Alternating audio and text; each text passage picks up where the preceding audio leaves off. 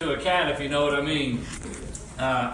There's been a buzz about this weekend. I don't know if you guys have felt it, but I felt it in talking to Clay and Sandra, and I felt it in talking to Sister Susan this afternoon, and just kind of being around you guys. And there's kind of a fire going on this weekend, and I love it. And I'm excited for y'all, and I'm excited to get here and be part of it. And that's what my whole purpose. And when I thought about what I was going to do, and Clay talked about me coming up here this weekend, I was like, Clay, I'm just going to do old school revival. And that song, man, brother, that's right up my alley. So thank you for leading it. Thank you guys for being here. Thank you for the moms for bringing the youngins out. I know that's not always an easy thing to do. And God is here. God is with us. He's right up in here with us. And I hope and I know that He's being glorified by what we're doing. If you want to open in your Bibles to Philippians chapter 4, that's what we're going to read from in just a moment. I got to say just a quick word to my brother Mike over there. I got some what I call woods therapy today. I've had a lot of stress on my plate here lately with some things going on, and I got to wade out about Waste Eater and how you pronounce that river? Yeah, that one. that one over yonder. You know what I mean? That river. Wade out about Waste Eat. We put a chum bag in out there, and we were pitching cane poles for mullet today, and it took me a while, but I finally figured it out.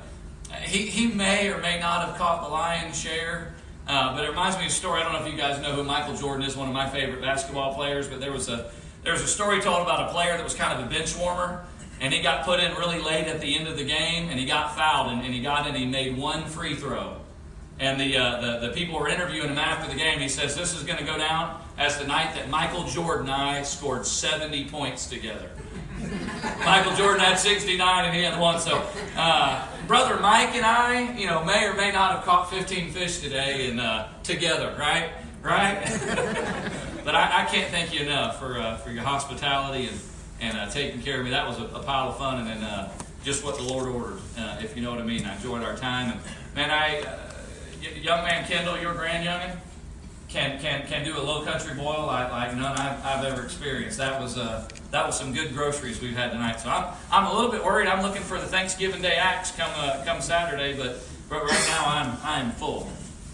I want to talk to you about joy. I'm going to read the first 4 verses of Philippians chapter 4, and then I'm going to talk about this a little bit. And the title of our lesson tonight is How to Live with Joy, or How to Rejoice. And so he starts off in chapter 4. He says, "Therefore, my beloved and longed-for brethren, my joy and crown, stand fast in the Lord, beloved. I implore Euodia and I implore Syntyche to be of the same mind in the Lord. And I urge you also, true companion, help these women who have labored with me in the gospel, with Clement also, and the rest of my fellow workers, whose names are in the book of life. Rejoice in the Lord always. And again I say, rejoice." So one thing we do at the church that I'm a part of, instead of having New Year's resolutions, what we try to do is we choose a word for the year. Because my experience with New Year's resolutions is you kind of make them and you think about them, and usually by February I've done forgot, and maybe but if you do a word for the year, and it's usually a character trait or some biblical topic. And so this year, my word was joy. And so it's a word, the process is you study about it, you try to find passages on it. Maybe like make it your screensaver at work. Maybe make it something you do on your phone every once in a while, just to kind of remember your word for the year. And what I realized in picking joy as my word and digging into it is I may have bit off more than I can chew with choosing this word. And the lesson tonight has a subtitle. It's not just how to live with joy. The subtitle is Live a Life That Requires an Explanation. The book of Philippians doesn't make much sense. The life of Paul doesn't make much sense. This is referred to as a prison epistle. Does that tell you anything about where he is when he writes this? He is in house arrest in Rome.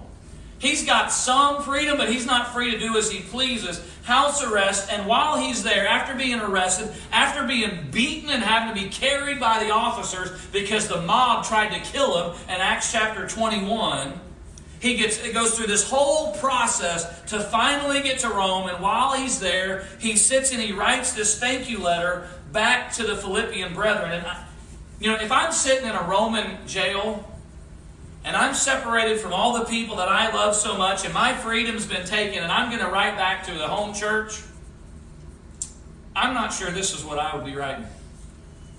I'm not sure I'd be writing, hey, you guys, rejoice in the Lord. Hey, you guys, be content with what you have. Hey, and guys, it's actually been a good thing that I got arrested, as he says in chapter 1. Paul lived a life that required an explanation. And he's writing to people he loves, as he says in chapter 4 and verse 1, my longed for and beloved brethren. And he even calls them my joy. These are people that he had helped personally, and they had sent financial gifts to him personally. And he's writing them, telling them, look, hang in there, finish your race. And he has a whole lot to say about the subject of joy and rejoicing. And so he tells them in verse 2, I plead with you, agree with one another in the Lord. They got these two sisters that were fighting in the church. And you talk about something that can discourage a local body. It's when people don't get along. And the NIV actually says, help these women who have contended at my side. And I wonder if that's almost like a play on words, that they used to contend at my side against Satan, and now they're contending with one another. And he says, help them to realize just to stop the fighting and let's work together. Don't you wish it was that simple sometimes? Don't you wish you could just look at people and say, hey, would y'all just get along? Would you guys just knock it off? And he says, here's what he says to help them. He says, and I urge you also, true companion, help these women who have labored with me, with Clement also, and the rest of my fellow workers. Help all of these believers realize. What does the end of verse 3 say? That their names are where? In the book of life. I love that it's that phrase that leads into verse 4. Rejoice in the Lord always, and again I say rejoice. Here's point number 1. How to live a life of joy. How can I rejoice always? Number 1 is to realize that if you're a Christian, if you're a baptized believer, do you know where your name is written? In the book of life. And again, Paul is writing to people who are hurting, and he's trying to encourage them, and he's trying to help them get along, and he's trying to help them focus on this big picture. And he says, look, if you want to cut through all that and be able to rejoice, remind them their names are in the book of life. When's the last time you just stopped and thought about that thought? That you just kind of let your mind drift off and maybe even pictured it literally in your mind, seeing your name written there in the book of life. Are you rejoicing in that? Remember when Jesus sent out his disciples 2 by 2 on what we call the limited commission? And they come back and they are so excited. And they're like, Jesus, we have power over snakes. Boy, don't I wish I had that gift, right? the snakes listen to us. The demons listen to us. We were able to command them out, and they're so excited. And you know what Jesus said? He goes, don't rejoice in that. Rejoice that your names are written in heaven. And I don't know about you, but verse 4 sounds a whole lot like a command to me, doesn't it to you? Rejoice in the Lord always, and again I say, rejoice. That's a command. And I know that I have not always taken this passage seriously. Because rejoicing doesn't sound like something you even could command. It sounds kind of too happy. And if the command was, hey, don't kill anybody, I got that one. But rejoice? Can you really command that? Well, does Paul do this what he does with any other command? Rejoice, and again I say, does Paul say, hey, don't kill anybody? And again I say, don't kill anybody. It's almost like he double stacks this phrase, because maybe he knows stubborn people like me and maybe stubborn people like you are going to be wrestling with. Well, you don't really mean that, do you? And you don't mean always, do you? That I've got to rejoice always. And it's almost like, well, look, in case you don't think I'm serious about this, I say rejoice. And again I say rejoice. And I'll just tell you, if you're a person like me that's not natural for all the time, I want you to remember who's writing this. It's the Apostle Paul. And I want you to remember where he's writing from. He's writing from prison. And oh, by the way, Paul didn't live a nice little life. It's not like Paul was so filthy, stinking rich, he didn't have any problems and he could just make all of his cares go away. Have you ever read 2 Corinthians chapter 11? About how he was beaten 5 times with that. They received the lashes, the 39 lashes 5 times. How he was shipwrecked multiple times. And if that's not bad enough, stoned and left for dead. That was Paul's life. And it's almost like he's saying, look, if you're struggling with this and maybe you're wrestling against this, I want you to see this isn't about circumstances. I'm Paul. You guys know me. I'm Paul, and I'm inspired by the Holy Spirit, and I'm the one that suffered all these things. And Paul's like, I can relate. You may think that I, Dan Cheney, can't relate. And maybe that's true, but I'm not the one writing this. It's the inspired Paul. And I'm going to tell you why I think this is such a big deal, brethren. Why this rejoicing is such a big deal. God wants to see His children, all of us, filled with joy. And there's a reason for that. Because when we live lives of joy outside this building, that brings God glory. When you got things going on in your life and you're able to maintain this, it causes people to say, man, what in the world is your secret? Have you not read the news today? Is your head stuck in the sand? Or maybe it's a work situation. Man, everybody else is stressed. And when everybody else would just be totally defeated by this event or this tragedy or this setback, you seem so settled about this. How are you doing that? That's what I mean when I say live a life that requires an explanation. It's not that some people are just happier than others. I know some people who have suffered the worst kind of tragedy who are still the most joyful people you've ever met. And you know what the secret is?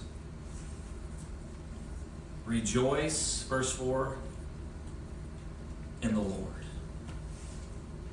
Even if you don't have anything, you are rich in Jesus Christ. And that's why Paul can be sitting in a Roman jail and be saying, look, guys, I'm okay. And that gift that you sent, as you read on later on in chapter 4, that gift that you sent was great, but you know what? Even if I wouldn't have received it, I'd have been okay. People should see that in us. People ought to see joy and peace in us. And you know one of the greatest compliments you can receive, I think, as a family and as a dad? And maybe you've had this. Maybe we try to be a family that I've followed in my dad's footsteps. That we tried to make our house a house where the kids always felt comfortable to come and hang out. And I think one of the best compliments maybe that you can receive is, man, I wish I was part of your family. You ever had kids come to your house and say that? Like, man, it's just, I can tell you my kids have said it about people we've worshiped with. Other than the day that Clay had Tyler come over to the house and they were going to feed him lunch, but they had to stack wood first. And Clay taught my, I think, about 7-year-old son at the time, if a man doesn't work, neither let him eat. That might have been the one exception where Tyler didn't want to necessarily be part of the buffet family because he had to stack wood before he got to eat.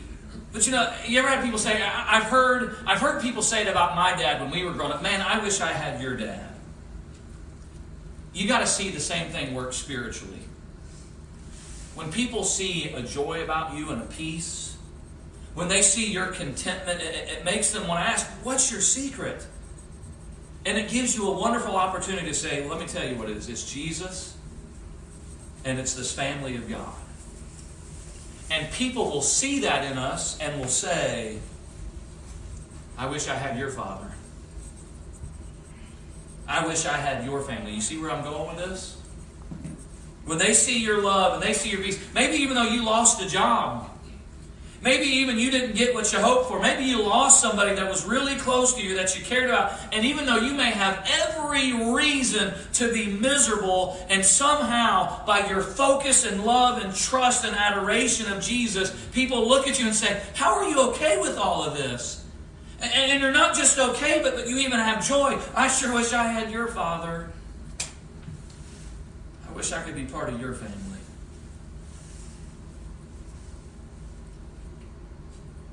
Is that the picture of the child of God that you're giving to the world? And I'm going to tell you, that's why He commands it, brethren, rejoice in the Lord always. And again, I say rejoice. This isn't a gift that's given. Joy is not a talent. It's not a natural part of your personality. It's a choice. It's a choice I make regardless of circumstances because of the connection that I have with Jesus Christ. And primarily, that my name, verse 3, is written in the Lamb's Book of Life. And that's why Paul says you can rejoice always, because your name is written there. And then he goes on in verse 5 and says, this version says, let your gentleness be known to all men. The Lord is in it. Does anybody have anything different than gentleness? Do some of your versions have reasonableness maybe there? Moderation. Your moderation. Some other versions say, let how considerate you are. And first of all, let's look at the scope. Who all is supposed to see your gentleness or your moderation or your reasonableness? Let it be known to all men. What should be evident to everybody about you? Everyone should see that you are a gentle or reasonable person. What it means is you're not reactionary. What it means is that when things happen to us, we don't fly off the handle. Everyone should know you. If you're a believer, everyone should know that you're a joyful person and that you are a gentle or reasonable person. Something difficult happens, something you don't like happens, something contrary to your thought process happens. You don't fly off the handle like everybody else. You're not reactionary. You don't stress out like the natural man. You take it and look like, oh, I don't like this, but okay, we're going to deal with this. And people are going to say, how do you do that? How do you just take that deep breath in that moment and be reasonable or gentle? Well, the secret's at the end of verse 5. Let your gentleness be known to all men. And how does he finish it? The Lord is at hand. And I think maybe that statement can be taken two different ways about why I can be gentle in any circumstances. Because the Lord, one, remember my judge is coming back. So be careful how you respond in this moment. I think it could be one of it. But I think there's another way, and a very positive way to take it this. You want to know why we don't, as Christians, get upset about a lot of things? What's the Lord is at hand? What's it really talking about? Isn't it talking about the return of Jesus? The Lord is at hand? That's what he just talked about at the end of chapter 3. It's not like this is a blind leap. He says in chapter 3 and verse 20, our citizenship is in heaven, which we eagerly wait for. God is coming back. Jesus is coming back, and he's going to transform our bodies into conformity with his. And so it's like this picture is you want to know why we don't get stressed out by a lot of things that happen to us? Is because we know Jesus is coming back. And you want to know why he's coming back? To take us home. That's what chapter 3 and verse 20 means when it says our citizenship is in heaven. You want to know where you belong? You want to know where home is? For a kid that grew up moving all his life, that was always kind of something I longed for. Maybe that's why I have such a special connection with Perry, because it's where I lived longer than where I've ever lived. My wife was blessed to live in the same house for her entire life. Wow. That ain't me. You want to know where home is? It ain't Jessup, Georgia. It's not Perry, Florida. It's heaven. The Lord is coming back, and when he comes back, he's not coming as a baby in a manger anymore. He's coming back as a white knight on his white horse to take all of us home. And that powerful truth, that fact that Jesus is coming back causes us to be able to say, look, no matter what happens, hey, this is all temporary anyway. And when we get to heaven, how small is some of this stuff going to seem? I can't wait to get to heaven and have some of these conversations with people. You didn't have a great day today, right? How small is today going to feel when you're on the beginning of forever and eternity? I know the moment's going to happen, because I know we're not married or given in marriage in heaven, Jesus says, but I have a feeling that my wife and I are going to be there. And I just know she's going to walk over to me. I'm just waiting. I know this moment is, it's kind of like the eternal I told you so. And she's going to come, and after we've basked in God's glory for a little bit, and as we've done in Revelation 22, and we've got to see his face, I just know it that Alicia's going to walk up to me and say, you remember when you were freaking out about that? You remember when you were letting that one issue stress you out so bad? How big of a deal does that seem now? We're going somewhere, brethren. And I'll tell you, this is a perfect passage for our country right now. People are freaking out about finances. They're freaking out about Trump. They're freaking out about ISIS. They're freaking out about finances and racism and illegal immigration, building a wall. And I tell you, it is a great opportunity for us, brethren, to be a voice of joy and a voice of peace and a voice of gentleness and reasonableness, where we can live lives that require an explanation. And when people see that, it gives you an opportunity to say, well, let me just tell you about my Father. And so because our names are written in the Lamb's Book of Life, and because, verse 5, the Lord is coming again, and the Lord's coming is at hand, He says, because of that, verse 6, be anxious for nothing. Don't worry about anything. What are you worried about? You worried about how much equity is in your house? You worried about the future of the stock market? You worried about Christian rights in this country? You worried about who's using what bathroom, where your kids are going to go to college? You worried about your career? You worried about insurance? You worried about pre-existing conditions? I want you to picture. I want you to imagine in your mind with me tonight. I want you to just imagine. Imagine if from right now, this moment tonight, imagine if from right now until the day you died, you never again worried about a single thing. Can you imagine that? What type of person would you be? How much happier would you be? How much more would people enjoy being around you? How many fewer wrinkles would you have or save, right? And I see some of your faces, and I hear you, and I see you wrestling and saying, well, that's not realistic. Wouldn't that be nice? Brethren, does this sound like a command to you or not? Rejoice in the Lord always. And again I say rejoice. And we look at that, we say, that's impossible. We look at don't be anxious for anything, and we say, that's impossible. But we don't do that with any other biblical command. It's not like if I say, hey, don't murder. None of you say, yeah, right, like I could go my whole life without killing somebody, right? So why, when Paul, an inspired author, says rejoice always, why do we have this resistance? Why do I? Do you understand? Joy in your life is God's will for you. We got to start seeing it as God's will for us. 1 Thessalonians 5, starting in verse 17, it says, rejoice always, pray without ceasing, and everything give thanks. Listen to it, for this is God's will for you. It is God's will for us to rejoice always. And if it's His will for us, if it's what He wants from us, and if He's inspired us and commanded us by this guy, then it really is possible. Rejoice in the Lord always. And it's almost like God is saying through Paul, his author, it's like, I don't want to look down there and see my children stressed out all the time. You know? God doesn't want to look down and see His children just frantic on earth. I don't want to see that in my own kids. You know what I mean?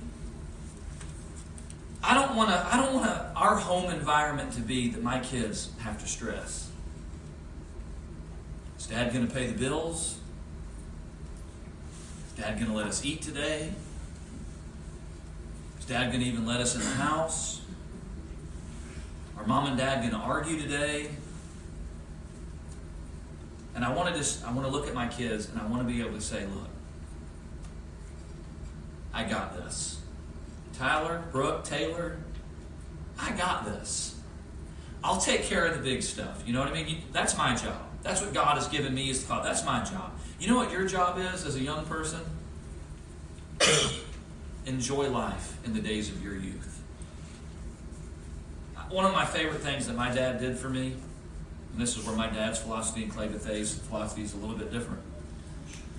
But my dad told me when I was about 13 years old, and I was trying to mow lawns and do various things, he says, you know what, Dan, you're going to work for the rest of your life. He didn't know I was going to be a preacher, did he?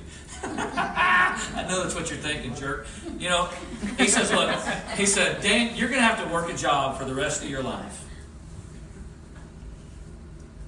So I'll take care of this now. If you want to go out to the movies, I'll take care of that. You enjoy your life. I'll take care of the heavy stuff. And that's what I want my kids to know. Look, I'll take care of the heavy. You go to school and you throw a ball with your friend. Go poke one of your friends in the ribs and run off giggling. That's spreads your joy. And you can do that, and you have the freedom and the push to do that because your dad, I got this. I want everybody to know that I'm going to take care of my kids. I want my kids to know that, so much so that it empowers my children to go live lives where they are able and willing and wanting to stretch their wings and push the limits of their spirituality and willing to take risks for Jesus' sake because they know that even if I fall, Dad's got us. So we can take risks for the kingdom's sake. And I think God says the very same thing to us. I don't want you worrying about anything. I want you believing that I, your heavenly Father, am in control of everything. And I need everything. And if I'm in control of everything, you don't worry. It's almost like God's looking down and saying, look, I started all this. I created all this. Do you think I'm not still in control? So don't worry about what you're going to eat. Don't worry about what you're going to wear. I'll take care of that. You seek first the kingdom and my righteousness. Because God's looking down and saying, I know how this ends. I got this. So you go rejoice. You go live a life of joy. You go let your joy be spread. And when you do that, I'll be glorified. And when the world looks at you in spite of circumstances, I'm saying in spite of circumstances, in spite of rough days, in spite of losses, in spite of tragedies, that you still have this joy and satisfaction and contentment in your relationship with Jesus Christ, that other people will see that and they will want that. And it'll just be one more way that God receives glory. And it'll just be another tool that God will use to bring souls to Himself. And I see it, and I know some of you are still fighting that. Even though your name's written in the book of life, even though you know Jesus is coming back again, even though He says, I don't want you to worry. So that's not enough. Part B of chapter 6. In everything, by prayer and supplication, with thanksgiving, let your request be made known to God. Look, if you're still feeling overwhelmed, if your name being in the book of life isn't enough for you to be happy and find joy, if the command of rejoicing is not enough, if Jesus coming back to take us home isn't enough for you, look, I get it. In those low moments, I get it. But when you get there, here's what God says. When you get there, just tell me about it. Let your request be made known to me. Talk to me about it. Give it to me, and then don't worry about it anymore. You know what I mean? Give it to God, and let it be done. Talk to me about it. Let that remind you. Let that recharge you. Let knowing the God that you're talking to, that He's in control of it, let that recharge you. Let that confirm reality of His truth and His power, and then you go live a life of joy again. You go seek the kingdom with your whole heart. And if you'll do that, if we'll let God fight our battles, if we'll let our request be known to God, verse 7, there will be a peace of God we will receive that surpasses all understanding, and it'll guard your hearts and your minds through Jesus Christ. Where does worry start? Right here. And then when I let it fester, where does worry go? Right here. And so God is giving us this command, but He's arming us with pictures, these reality, these truths that your name's in the book of life, and Jesus is coming back, and so you can rejoice, and you can talk to me about anything. In fact, He commands it through Peter, cast all your cares upon Him, for He cares for you. So if you are overwhelmed, you come talk to me, and when you've talked to me, you'll realize that there's this peace of God, and my peace will guard your hearts, and it'll guard your minds because of what Jesus has done. That's the recipe. You want to know the times that I have the least amount of peace in my life? It's when I'm not in control. Right? Anybody else there? When I'm in control, we're good, right? When I'm behind the steering wheel, I don't worry about anything. Let my wife be at the steering wheel, and there's times that she's like, Dan, I have driven before. And the last time I checked, my driving record's a little bit better than yours. You know what I mean? I got a 13-year-old. I don't even want to imagine teaching them how to drive. Oh, can you come home and teach my kids? You know, that the times that I have the least amount of peace is when I don't feel like I'm in control. Okay. How much control does God have? Do you think there's ever a time where God says, wait, I didn't expect that? Does that ever happen with God? In His perfect foreknowledge? No. It never is. I didn't know it was going to work out like that. God is all-powerful. He is the creator. He's the one that started the whole thing. God knows the end from the beginning. God has truly got this. There's never a time where God is not in control. And so the closer I get to Him, the less stress we will have. And the more peace we will find. And when other people are losing their minds, we're not. We have this reasonable about us. It's evident to everybody. And the picture I get when He says you have a peace that surpasses understanding, it's not just that, well, you're just a little bit more peaceful than everybody else. We're not just a little bit more content than everybody else. We're not just a little bit happier or full of joy than everybody else. People should be overwhelmed by our calmness and our joy. That's what I mean when I say live a life that requires expectation. Paul did. Paul writes in this letter, he says, look, I'm good whether I got a lot or little. I have learned in all circumstances to be content. I'm okay. In fact, guys, I'm awesome. In fact, he says, and I wish we had the time to go back and read in chapter 1 where he says, look, I got arrested, and that actually ended up being great because you want to know what? There are saints in Caesar's household. Did you know that? As a result of Paul getting thrown in jail and going to Rome, he says there are now saints, baptized believers in Caesar's household. And he goes on to say, and me getting arrested has given other believers more power, more boldness to go preach the gospel because they've seen God's taking care of me. And so, and all of this that could have been tragedy and overwhelming and awful, Paul says, hey, God's been in control of all of it. Brethren, we have a great opportunity to glorify God. And I'll tell you, if this hasn't been you, if what we've been talking about, if you're not naturally a joyful or peaceful person, well, here's the thing. That's kind of the whole point. It's not natural. Most of the Bible talks about not being a natural man. In fact, part of the fruit of the Spirit, the fruit of the Holy Spirit, is love, joy, peace, patience, kindness, goodness, faithfulness, gentleness, and self-control. That is fruit of the Spirit. And so if that's not been you, you have an awesome opportunity to give glory to God and win souls for Jesus. Because if you're the person that usually overreacts, if you're the person that usually rushes to judgmentalism or negativity, you've got an opportunity, because when you start applying Philippians chapter 4, your family will notice.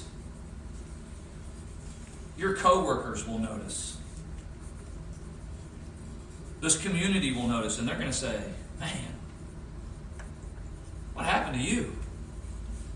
I've never seen you so happy before.